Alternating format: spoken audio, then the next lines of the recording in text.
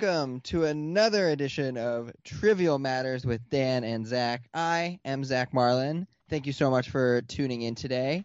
And I am here, joined as always by the titular Dan Roselle. How are you? I've never been called titular before, so it feels good. It feels good to have that change this early on a Saturday. We record on Saturdays for some inside baseball for you guys. We do. But I'm very excited for this episode. Me too. We are going to talk about the very popular and very good Netflix miniseries, The Queen's Gambit, starring Anya Taylor-Joy as Beth Harmon, a chess prodigy in the 1950s and 60s in Kentucky and throughout the world. Mhm. The series was written and mostly directed by Scott Frank, who is also well known for writing mostly screenplays for things like Out of Sight and Logan, and also creating the series Godless on Netflix. So he's been around Netflix for a while. He's been around TV and film for a while, and this is just a greatly satisfying series, in my opinion. But Dan, what stuck out to you most about The Queen's Well, Gambit? before that, I just want to point out that this is based on a book, Walter Tevis's 1983 novel of the same name, obviously. And if that doesn't let you know we have some information open, I don't know what will. But that all being said, what stuck out to me is I think something that you wouldn't necessarily expect me to highlight as my highlight. But to me, it was really like the outfits. Like the costumes on the show were all incredible. Anya Taylor-Joy looked amazing in every scene. There was like not a moment where she wasn't glamorous, which was like so interesting. And the use of color in the series was surprising, especially because chess in its nature is a black and white game. Like that's what it is. Sorry, the pieces have been this way for a long, long time, and they're not changing anytime soon. If you modify them, you're just modifying the old formula. But despite that fact, surrounding that, almost contrasting with that, is the bright and vibrant color palette of the show. It's like in certain areas it matches her mood. It depends on which country she goes to. They do that setting really well. So I really, really like the costumes. I don't know why, but they just really stuck out to me. Yeah, that was one of the things I actually wanted to talk about was sort of the fashion and style of chess that they use in the series, because I think it's really interesting. And one of the things that almost stuck out to me was there were actually, and there's no similarity between the production staffs of these, but like the style and the fashion almost reminded me of Killing Eve in a lot of ways, where they use like these big bold titles of where the cities are that they're going to, and there's very much a fashion component to Beth. Who is, as you said, Anya Taylor-Joy looks pretty great in every scene except for when she's supposed to be 13 years old, in which case I would say she doesn't quite pull it off, but it's close. Um, Yeah, but well, yeah, 24-year-old playing 13. Yeah, I don't know about that one. it doesn't quite work, but that's okay. But it sort of reminds me of like what shows like Mad Men sort of did a couple of years ago when they sort of brought out like the colorful, very technicolor sort of um, color choices that defined the 60s Hmm. especially, and they sort of made those things look cool and sleek and retro again.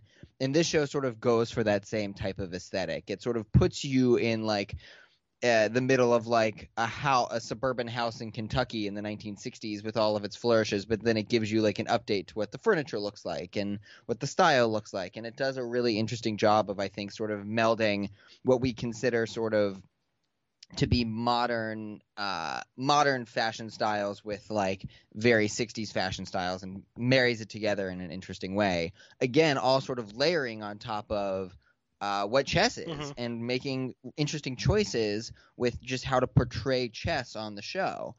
And we talked about One this of last the week, Yeah, like. we talked about it a little bit. We were saving it for this Mhm. week, but one of the things that I think is really interesting about the show is that it often portrays Beth, the main character, sort of going through chess moves in her head, but looking at an imaginary chessboard on the ceiling.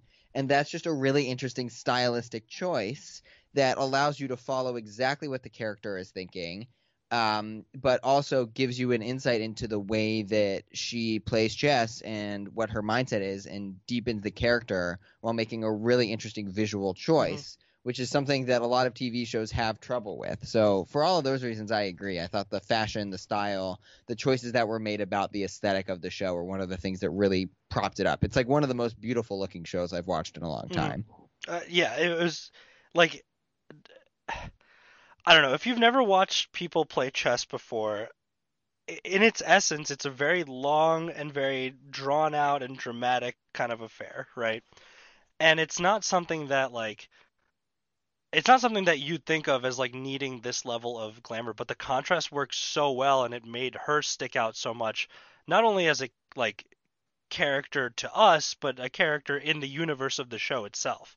Like she upended the entire like what chess and what people who played chess as at the grandmaster level are supposed to look like and what they're supposed to be. And I think that was really cool. I agree. Yeah, and I think that that's one of the things that the show is really going for, is to show that she doesn't look like anyone who plays chess. She doesn't even really play it in the same style. She like sort of frustrates all of her friends and tutors who play against her because she sort of has just this intuitive style of playing that makes her so dangerous. She isn't thinking about what people had previously done. She learns from it and then uses it to inform her own Mm. decisions, which is really interesting. Whereas you see, but I also think that, and this will be, I think we'll put a spoiler tag on from here on out, just in case we want to discuss sort of specifics of the show. If you haven't watched The Queen's Gambit yet, you might want to watch it before listening to the rest of this, because we're really excited to talk Yeah. about it. So spoilers from here on. But one of the things that's really interesting about it was that she takes is the show talks about sort of the American version and the American attitude toward chess versus the Russian attitude of chess, and that the Russians are always sort of willing to help each other and build each other up and help each other study their game so that they can be successful, whereas Americans feel very individualized about the way that they play chess. They have very specific, they feel sort of segmented from each other in the way that they study. And the show sort of breaks down that barrier for Beth as she goes along, somebody who has been alone for so much of her life, who realizes that she can rely on this team of other people at the end to help her overcome Borgoff, who is her biggest Hmm. rival. And that, like, I can speak to that a little bit as someone who grew up attending chess classes and like chess school where they give you problems to solve. And culturally, like, I don't think anyone will ever say that it's like an official national sport of Russia or, in this case, the Soviet Union. But it may as well be because this chess championship that they were playing, um, famously, the Moscow Invitational, like they broadcast this stuff on TV. These people are celebrities there. They absolutely are worshipped. They're so famous, and they just like there's such a following to it because I think there's a lot of pride in being an intellectual in this way. I think there's a lot of pride in being able to maintain your composure. But yeah, working together is a hallmark of it. Like that's why people try to teach their children to play chess as soon as they possibly can. And everyone learns from each other. There's no, a lot of games that you'll play end up being the same because there's only so many ways to move the pieces, but there's so many possible combinations of how a game can go that each experience playing chess could be so varied and so dramatic. And that's what I really like about the portrayal of that, at least. In terms of the cultural differences, they really only highlighted that towards the end of the series, but I want to make a footnote here. My mom was very concerned that I point out certain inaccuracies of the depiction of the Oh, Soviet please Union. And my mom, go for it. if fan of the show, remembers her from the Chernobyl episode and her experience there. She made sure to tell me to tell you that stewardesses on planes were never a thing going to Russia. So she was a Okay. little upset about that. And then when Beth is at the hotel playing chess, there's a waiter that comes along, but child labor was illegal in the Soviet Union, so you would never have any minor serving vodka at a hotel. And she was very adamant about this. She was quite upset when she saw that, and I don't really know why, but it's my job to relay the information. Look, we are here for all aspects of the series, inaccuracies included. So Yeah, we have to speak to them. It doesn't lessen the fact that we both really enjoyed this show, but it makes it a little less factual. But that's okay. whatever. Dramatic license, right? Yeah, it's fine. Like she learned chess in a basement with a janitor at an orphanage. Yeah. In the real world, it's very unlikely that a chess grandmaster would have that kind of origin. But she seems to be savant level. She seems to Yeah. like just have some sort of visual tool to help her analyze all the possible moves. But again, like you can see in the process of the show, chess doesn't require just the analytical brain. It requires studying past patterns. It requires studying the player as much as the game itself, which is I think really cool in capturing the drama of what chess actually is. Like if you walk into a tournament, as I did many a time when I was a kid, and you see someone that you're intimidated by sitting across from you, you're going to play differently than if you see someone that's like, for example, smaller than you, or someone who, you're looking at the record and you're going in with like 3 wins and no losses, and they have their 0-3. You're definitely relaxing your shoulders a bit. You're taking more risks during the game. So I think that psychological aspect of chess was captured beautifully in this.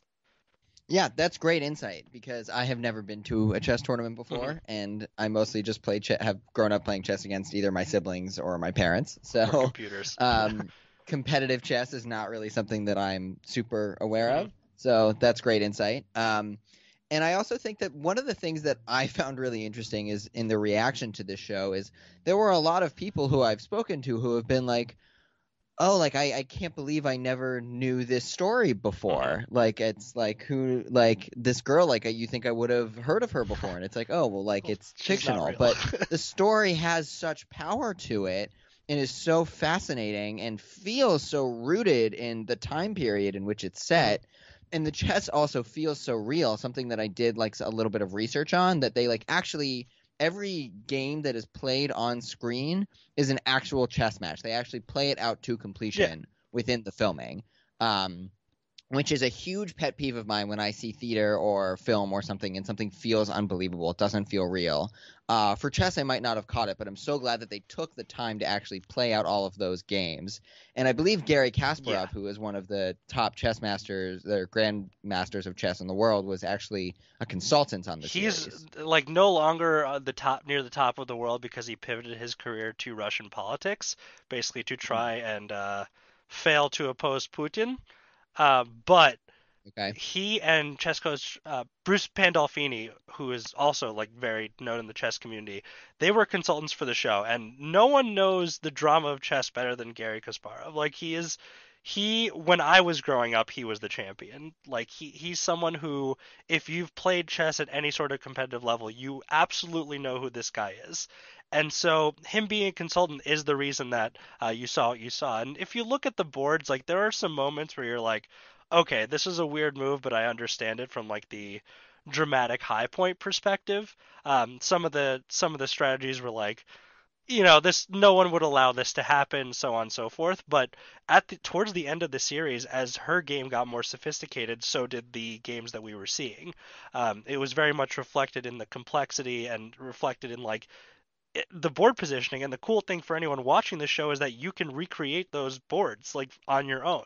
I think that's really really fascinating that you can take those positions and kind of play them out for yourself as well.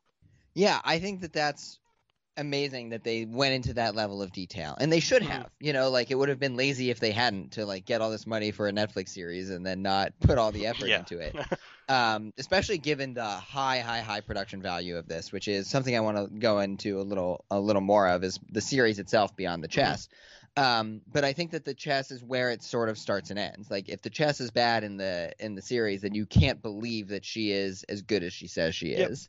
And so they really got that right, and that really made it interesting to watch from probably from your perspective of somebody who used to play chess and who used to analyze board moves and stuff like that, and for me who just enjoyed sort of the baseline entertainment of watching a sport in a series that I hadn't really ever seen dramatized successfully Hmm. before. There's actually sort of a running, I don't know if it's a joke or not, but there's a musical from the 80s that was written by the guys from ABBA called Hmm. Chess, and it's about like an American Bobby Fischer type versus like a Russian. Oh, who's the name of the guy that Fischer always faced off uh against? Boris something. Spassky. Spassky. Hmm. So there's like a Bobby Fischer type and a Spassky type, and they're both in love with the same woman, and it like has never really been figured out. So like when I think of chess, I think of failed musical theater. Bobby Fischer, um, one of the most famous anti-Semites in history. Yeah, self-hating Yeah. Jew. Really, really Hmm. exciting to mention him on our Yeah. podcast. Well, he was Um, good at chess. he was very good at chess. He was a very complicated man. Yes. Um, moving on from Bobby Fischer, though, so it was Please. interesting to see how well they portrayed chess, and I think when we're talking about sort of sports portrayed on television, I think this is probably the shining example from this year, even more so than Ted Lasso, which we sung its praises last week. Yeah, because I think there's drama to any sport based on the flow of the game, but chess in its very nature is such like a build up of a sport that it lets that tension build a lot more. These people are looking 15 to 20 moves ahead and are imagining every possibility in this game. They're so researched, they're so rehearsed, they're so studied that like if anything that they don't expect happens, suddenly it's like a huge deal, which is yeah, I guess you can say it's true of any sport, but at a certain point, like, if a team's winning 10-0 in a soccer game, there's not going to be a comeback there. Whereas in chess, like if you screw up once, it could undo your entire game in a heartbeat. Yeah, and also like one thing that I thought was really well done was sort of the explanation of like tournament Hmm. chess throughout the series. Like I don't know anything about tournament chess. I've never been to a chess tournament in my life. But I thought, I always had seen the clocks, but I didn't really know what the clocks were Hmm. for. Like I knew that they kept a certain tab on somebody, but I didn't know that there were a certain amount of moves that you could make, some things like that. Or So that you have to make a certain number of moves within the time period. right. And so there's like a dispensation of information that needs to happen to casual chess players like me in order to get them to understand this entire world that Beth lives in, which smartly comes from the fact that she is unaware of those things when she first enters tournaments. So I think that like sort of the portrayal of information of how chess works is really well documented throughout the series as to getting more complicated as it gets more complicated for Beth. So we are learning as the audience along with her, which I think is really exciting because sometimes it can be really frustrating when the people on the show know more than you do rather than trying to sort of take each step along with the people who you're following. And this show does a really nice job of, even though Beth is a chess like prodigy and she's sort of a genius at it, we still feel like we're taking these steps along with her, even if she is much more even if she has a much more complex understanding than we do. Hmm. So I thought that that was really Yeah, effective. I thought that was really cool, and they made clear to show what a chasm there was between her and all of her opponents. Like these Yeah. weren't just wins that she like fought hard for. This is like systematic dismantlings of all of her opponents throughout the course of the show. I thought that was very impressive to show, and I thought it really captured the feeling like it's the worst feeling, the feeling of dejection if you just get repeatedly thrashed by somebody that you know you're worse than, that they're like, yup, this is what it feels like you just feel so helpless, and you Yeah. just feel like you're on the back foot the entire game, and it's like, oh man, like I just got ruined in that game. Like they just read me like a book, and it's just so bad and so you feel like a turtle on its back in the sun. You're like, oh my god, what happened? Where are all my pieces? And they did a really good job of capturing that feeling, both from her perspective winning and when she first plays Borgov and he does that to Yeah. her. She realizes that there's just such a level of like complexity to this game, and one that only the masters have unlocked. And what I really like is that a consequence of this is that it's getting a lot more people interested in chess. Yeah. Streamers on Twitch, streamers on YouTube have really dove into like the chess community, and they're talking to grandmasters as coaches now.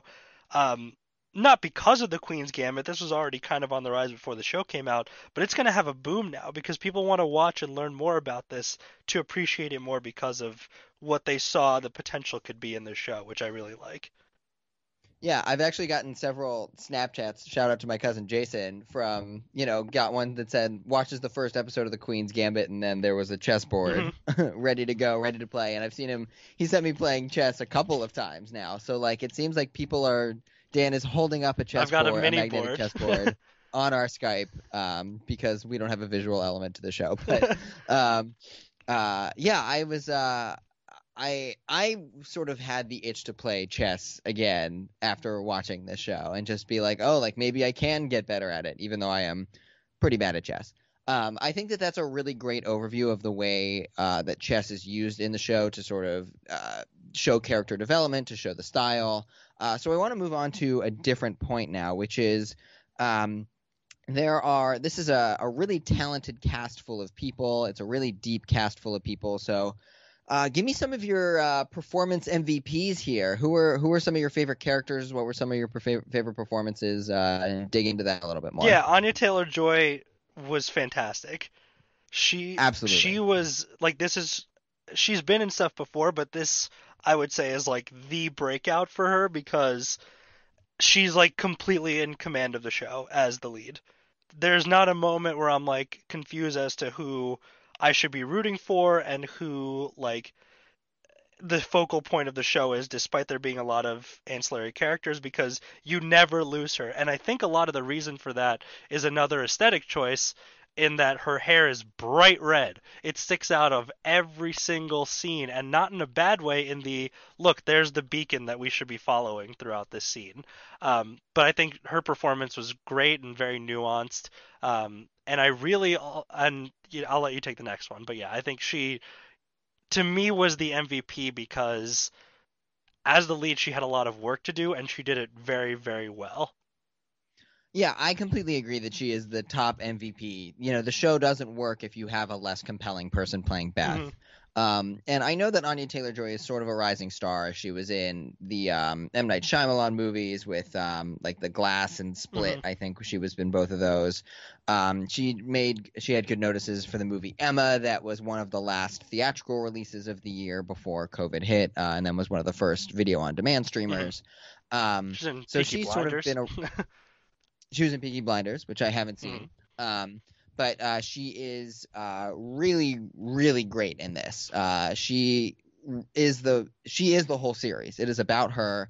I don't know if there are very many scenes even that don't include her in them. I think that she is in almost every single scene of the series Mm-hmm. because the show is so centered around her, and she is completely believable in that like her character is sort of aloof and sort of guarded and very much um, not emotional, not really willing to open up to people.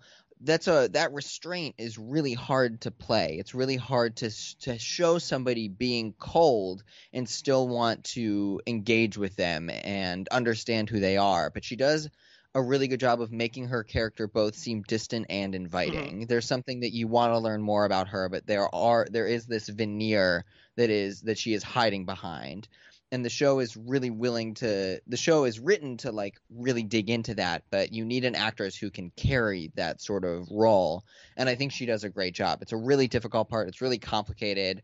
I would say that even all of the aspects of her character are can be disjointed at Mm-hmm. times. I would say like one of the things that I wanted to get into was sort of the episode that is just about her addiction, specifically to Mm-hmm. alcohol, which is really difficult to watch and which sort of follows a track that her character has an addictive personality, both to the tranquilizers early in her life and to playing chess in Mm-hmm. general. Um, but even the parts of the script that feel maybe a little bit weaker are a little bit more susceptible to poking at and finding holes in.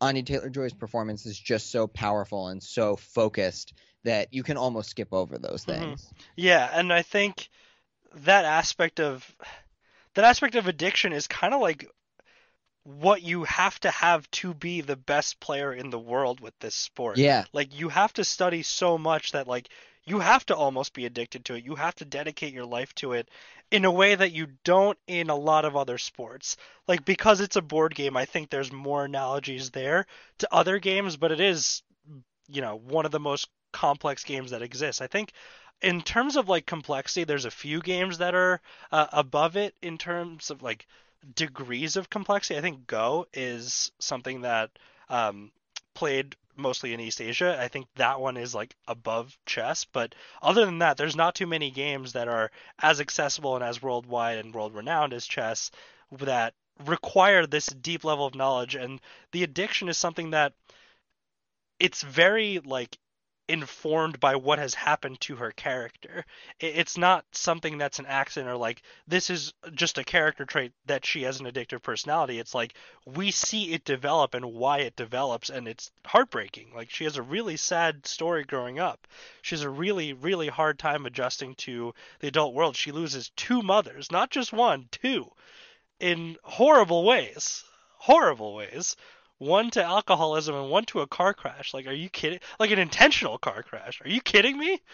Like, this kid has to deal with all this stuff, and it's not surprising that she starts her early life as more of an introvert. It's not surprising that she experiences this awakening when taking the tranquilizers for the first time after she learns how to play chess, and then all of a sudden it's like, wow, I want to stay in this world. So it does take until Benny Watts later for her to learn how to play without that kind of crutch. Yeah.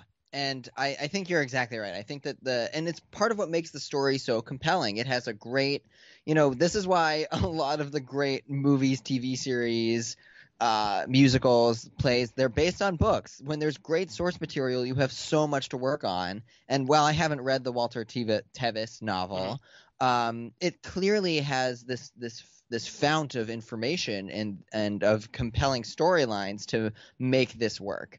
And so I really thought that her story is compelling, and maybe it was the portrayal of those things that I found to be perhaps a little underwhelming. In sort of one of the things that I wanted to talk about was there was a lot of discussion in a lot of the reviews that I was reading about the Queen's Gambit, and we will come back to performances later. I promise. There's a lot of other ones we want to highlight, but one of the things that was discussed often was that Scott Frank, who created this series, initially worked with Netflix on Godless, which he had written as a film screenplay. Nobody wanted it as a film screenplay, so he instead sort of stretched it out into a miniseries. And I believe that this was also The Queen's Gambit for a long time was supposed to be a film. I believe Heath Ledger, before he passed away, was actually attached to direct a version of this. But instead it has sort of been stretched out into this 7-part miniseries. So, and some of the reviewers thought that it was a little padded and a little bit long, that it could have made it either could have been longer and more drawn out, or it could have been shorter and more of a movie format, or something more like Unorthodox, which was only 4 episodes of a miniseries. So I just sort of want to get your opinion. Did you feel like this was sort of the right length for this story? Did the miniseries sort of the 7 episodes fulfill the right amount of time for this story, do you think? Or could it have been longer, or should it have been longer? I think it really depends on who you ask. I think if you ask, well, that's why I'm asking you. If you're asking me as someone who likes the game of chess and grew up playing it, I would have loved for it to be longer so I could see more games. I would have loved to maybe not see more games, like you could still have the same exact sequence of them, but flesh them out more and zoom in on the board more. If you have these amazing consultants helping you with it, then you could really go into the nitty gritty of these games and like really give something for people to chew on as you watch. However, for the casual observer, I think it almost went into too much detail. I think it almost went into too much detail in specific games and not enough detail in others. In terms of padding, like, yeah, we probably could have cut out like at least one of the lover sagas easily. Like, there didn't need to be all these interactions. But I think it didn't detract from the show because the performances were so good. I just wanted to get us back to performances anyway. Yeah, that's fine. I agree that sort of the romantic interaction in Paris, which I think is like interesting for the character, and I don't necessarily want to like discount because I think it is an important facet of the character, but its relevance to sort of the plot writ large feels a little contrived to me in a way that a lot of the other romantic escapades do not. That was just because like we see that woman who Beth interacts Cleo. with, so Cleo, she's just such a small part of the show, but she has an enormous impact on Beth's character based on the results of what happens after their interaction, that like it feels almost like a cheaper interaction there than some of her longer term relationships with Benny or with Harry. And so that's sort of one of the things that I was talking about is that feels more like padding than anything relevant. And just to sort of throw my 2 cents in before we get back to the performances, because I do really want to highlight Hmm. them. But I think that it was actually sort of the perfect length. They could have maybe done with one more episode. Again, sort of to your point, like hearing a little bit more about the specifics of why certain moves were made and how the chess game, maybe one or two of the really important chess games, like what the strategy behind it was, rather than seeing her know the strategy, actually understanding the strategy along with her Hmm. and why she was making moves and why she played a game a certain way. There's a couple of times where she goes into explanations on that, but it's more from her perspective of like, oh, I didn't do this, rather than like, here's why I did this Hmm. XYZ. Um, so I would have maybe liked one more episode just to like get a little bit more of that nitty gritty, but otherwise I think it's really sort of well done. All right, so there are a lot of supporting characters in the Queen's Gambit. I would say that everybody other than Beth is sort of a supporting character. What were some of the performances that stuck out there to you? Dudley, man, Harry Melling, who was famously Dudley in the Harry Potter movies. He was Harry Beltic in this show, and he was great. He like really, it was amazing the transition he had from, oh, I'm going to teach this girl how to play chess, to, oh my god, she's going to destroy me every time she plays me from here on out. And she just kind of alphaed him, which was like weird to see from Dudley, but it was. I think he did a very very good job, especially in the last episode, where you can just see how much he cares for her, and that's something that she lost along the way somewhere. That's something that she um, didn't experience that much of throughout the series from the people close to her, and I think that was really like eye opening. I think that's something that it really made you consider the human element of like her addiction and her not to just drugs but to chess. Like it, he made you feel like I will never be good enough for this person because I'm not smart enough, and I think he played that really really well.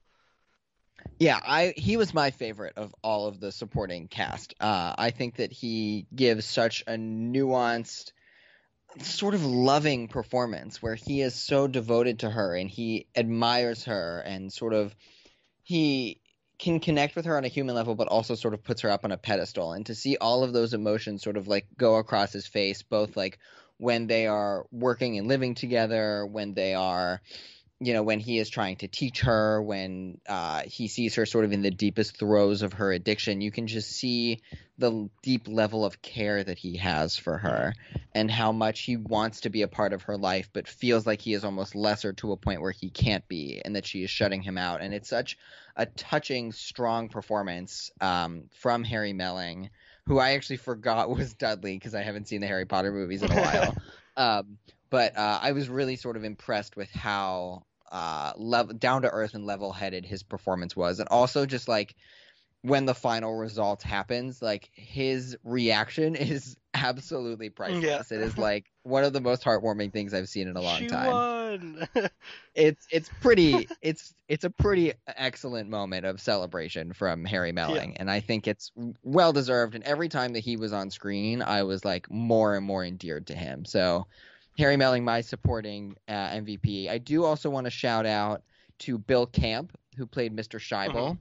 Scheibel. He also gives sort of like this gruff performance, but you can tell he's really loving. And there's sort of a reveal at the end of his role in Beth's career, and I think it's just this really beautiful moment of it's almost like he's almost a father figure who is just ends up being a little bit less than that given the circumstances, but it's a really touching performance from him as well, as he teaches her how to play chess. And Bill Camp is sort of one of the great stage and character actors that we have. He was nominated for an Emmy for The Night Hmm. of. He's sort of been in and around everything. He's in the movie Dark Water as a really different character, as like a farmer whose cows and pigs are being poisoned by bad water. Hmm. Um, and so Bill Camp, and then Marielle Heller as well, who plays Beth's Alma. mother. Uh, Alma, who Marielle Heller is actually a quite accomplished director who directed the films Can You Ever Forgive Me and A Beautiful Day in the Neighborhood, which was the Mr. Rogers movie that just came out last year. So a very talented director, and here gives a great performance as well. That scene at the end was beautiful. Like they Yeah, really did a good job capturing why she would be so emotional about seeing what she saw. yeah, And I don't want to like it's spoiler heavy, but I don't want to like give that away because it's just such a nice moment. same. Um, but even before that, like at the very end of episode 6, when Jolene shows back up in the show, it's such a like Yeah, immediately who it is, and it's such a welcome inclusion to have her back. It really means a lot that these characters keep coming back for Beth, and she really understands that the concept of playing as a team doesn't have to be just analyzing chess games. It could just be keeping her even keeled. And like, yeah, they help her having a analyze support games, network. but Yeah. it's not to the extent that the Russians do, where they're just standing in a room watching a board. It's like, we are here for you. What can we do to help? Yeah, it's great to see that sort of develop over the show and see that she, I think Jolene at one point says like we're family. It's not like this is expected. Like this is what we do for one another. This is the way that we support one another. And Beth just has been thrown around to so many different circumstances in her life that she doesn't necessarily realize that, Mm-hmm. because she has two mothers who have passed away from various circumstances. She has an adopted father who is really a piece of work, who doesn't give her anything, doesn't give her any attention, doesn't give her any support. And so it all comes from these people that she's met throughout her life, which the show does a really good job of setting up. It like places these people sort of in not in Beth's way, but in her path to sort of push her forward and guide her along. And it makes the show does a really good job of like putting those people as seeming like they could be just one-off characters, and then they keep showing up and they keep coming back and they keep being a part of her life, which just makes it more interesting for us to watch them grow along with Beth as the series goes along, which I really appreciated the deep level of character development that went into not just Beth, but into all of these people who surrounded her as well. I think if it was a movie, they would have been one-off characters, and then like I she agree. would have had some sort of vision of them at that last moment that, like, look, we're helping you along instead of look, we're expressly calling you and like helping you during this tournament. I think that was more likely to happen if it was a movie, but because it was a miniseries, they had room to come back, and they had room to come back and kind of get second acts, each one of them. Like you follow them over the course of several years, so a lot has changed in between the time you see each character, which I think really helps Beth, visualize Beth's growth alongside them, in that she didn't really change too much as a person. They all did a lot, and they all changed her perception of their perception of her as well. So I think it's an interesting contrast there too. Yeah, I agree. I think that the way that the show puts the characters together works really nicely. It never feels like, or it rarely feels like the characters are being shoehorned in, and certainly the main characters are never being shoehorned in. They belong in each scene in which they appear, and that's a really difficult thing to achieve. And I'll also point out the performances of Jacob Fortune Lloyd as Towns, who maybe could have made one or two more appearances given the importance of his Mm-hmm. character. Although I sort of understand why he doesn't. And then Thomas Brody Sangster as Benny, who is at first one of her main opponents and then becomes one of her closest confidants and friends. Towns was weird. Like he didn't need to come back. I'm gonna be honest with you. Like that didn't need to happen. He also didn't need to be mentioned at the bar scene. I don't understand why she Yeah, was so hooked on him. Maybe like first love kind of thing, but I think it's like a first love kind of thing. It's just that the show could have put him in a couple more situations that would have made me believe it a little bit mhm. more. Because like with Benny and Harry, I understood it. Like whenever they showed up and whenever they were a part of the conversation and whenever they were a part of her life, it made complete sense. Whereas Towns was there at the beginning and then not there in the middle and then there at the end. And so like it could have been, I think he could have had a more steady arc rather than sort of the rounded one that he has where he just shows up at two different Mhm. points. Because I believe that she might feel that way about him, but the show didn't necessarily give us that indication. So that's again, one more episode might have done the trick there. That's very fair, Um, by the way. Like I think yeah, that point is like very, very strong in that like you can see why she says it, but we don't know as the audience. right. Like we know that she has carried this. It's a crush, but it's maybe a little bit more than that for a really, really long time, and it just has never. It just isn't given to us enough. Like they try to sprinkle it in, but because of the relationship she has with Harry and Benny, but it could have been a little bit more prominent, I think. Um, so we've done a lot of talking about the Queen's Gambit. We both really like this show. Do you have any sort of final points that you would like to make about the Queen's Gambit? Everyone watch this show. It's awesome. It's like it's good because it's dramatic without being violent. It's dramatic without needing to rely on the human experience too much. Like it definitely does because that's who the character is, but you could even take that dimension out of her and it would be just as interesting in my opinion. So I loved it. It was a great show. It was timed well and it's a great show to watch with the family too. Yeah, I agree. It has a lot of really impressive. It's really impressively made. It's really interesting to watch. The performances are all really smart and really layered. The characters are deep and interesting. The chess is really well portrayed. It's just for me, it's one of my favorite things I've watched all year. Probably, I mean, it's probably the best miniseries of the year because I'll put Watchmen for last Yep. year. It's just it was just a joy to be a part of for 7 episodes. Like there was never a point where I was bored. I was always engaged. I always wanted to know what happened next, and it sort of ended on a note that felt realistic and felt akin to what the series was going for. And I think that that's really, really hard to accomplish. So Queen's Gambit, 2 thumbs up from the both of us. Please go watch it. It's on Netflix. All of the episodes are available in typical Netflix style. So, yes, please watch The Queen's Gambit. We both highly recommend. I'm not sure what we're going to be talking about next on Trivial Matters, but we will be back again next Saturday with a new episode. Everyone, please enjoy your Thanksgiving. Please be safe. I want to give a quick shout out before we end to my buddy John Wary, who texted me that he is a fan of Trivial Matters. And John, we are thrilled that you are listening in to Trivial Matters, along with all of the other listeners who we don't know, but we're excited to get to know as we continue on this path of watching TV and movies and talking about it. So for Dan Roselle, I'm Zach Marlin. Thanks for listening, and we will see you next week.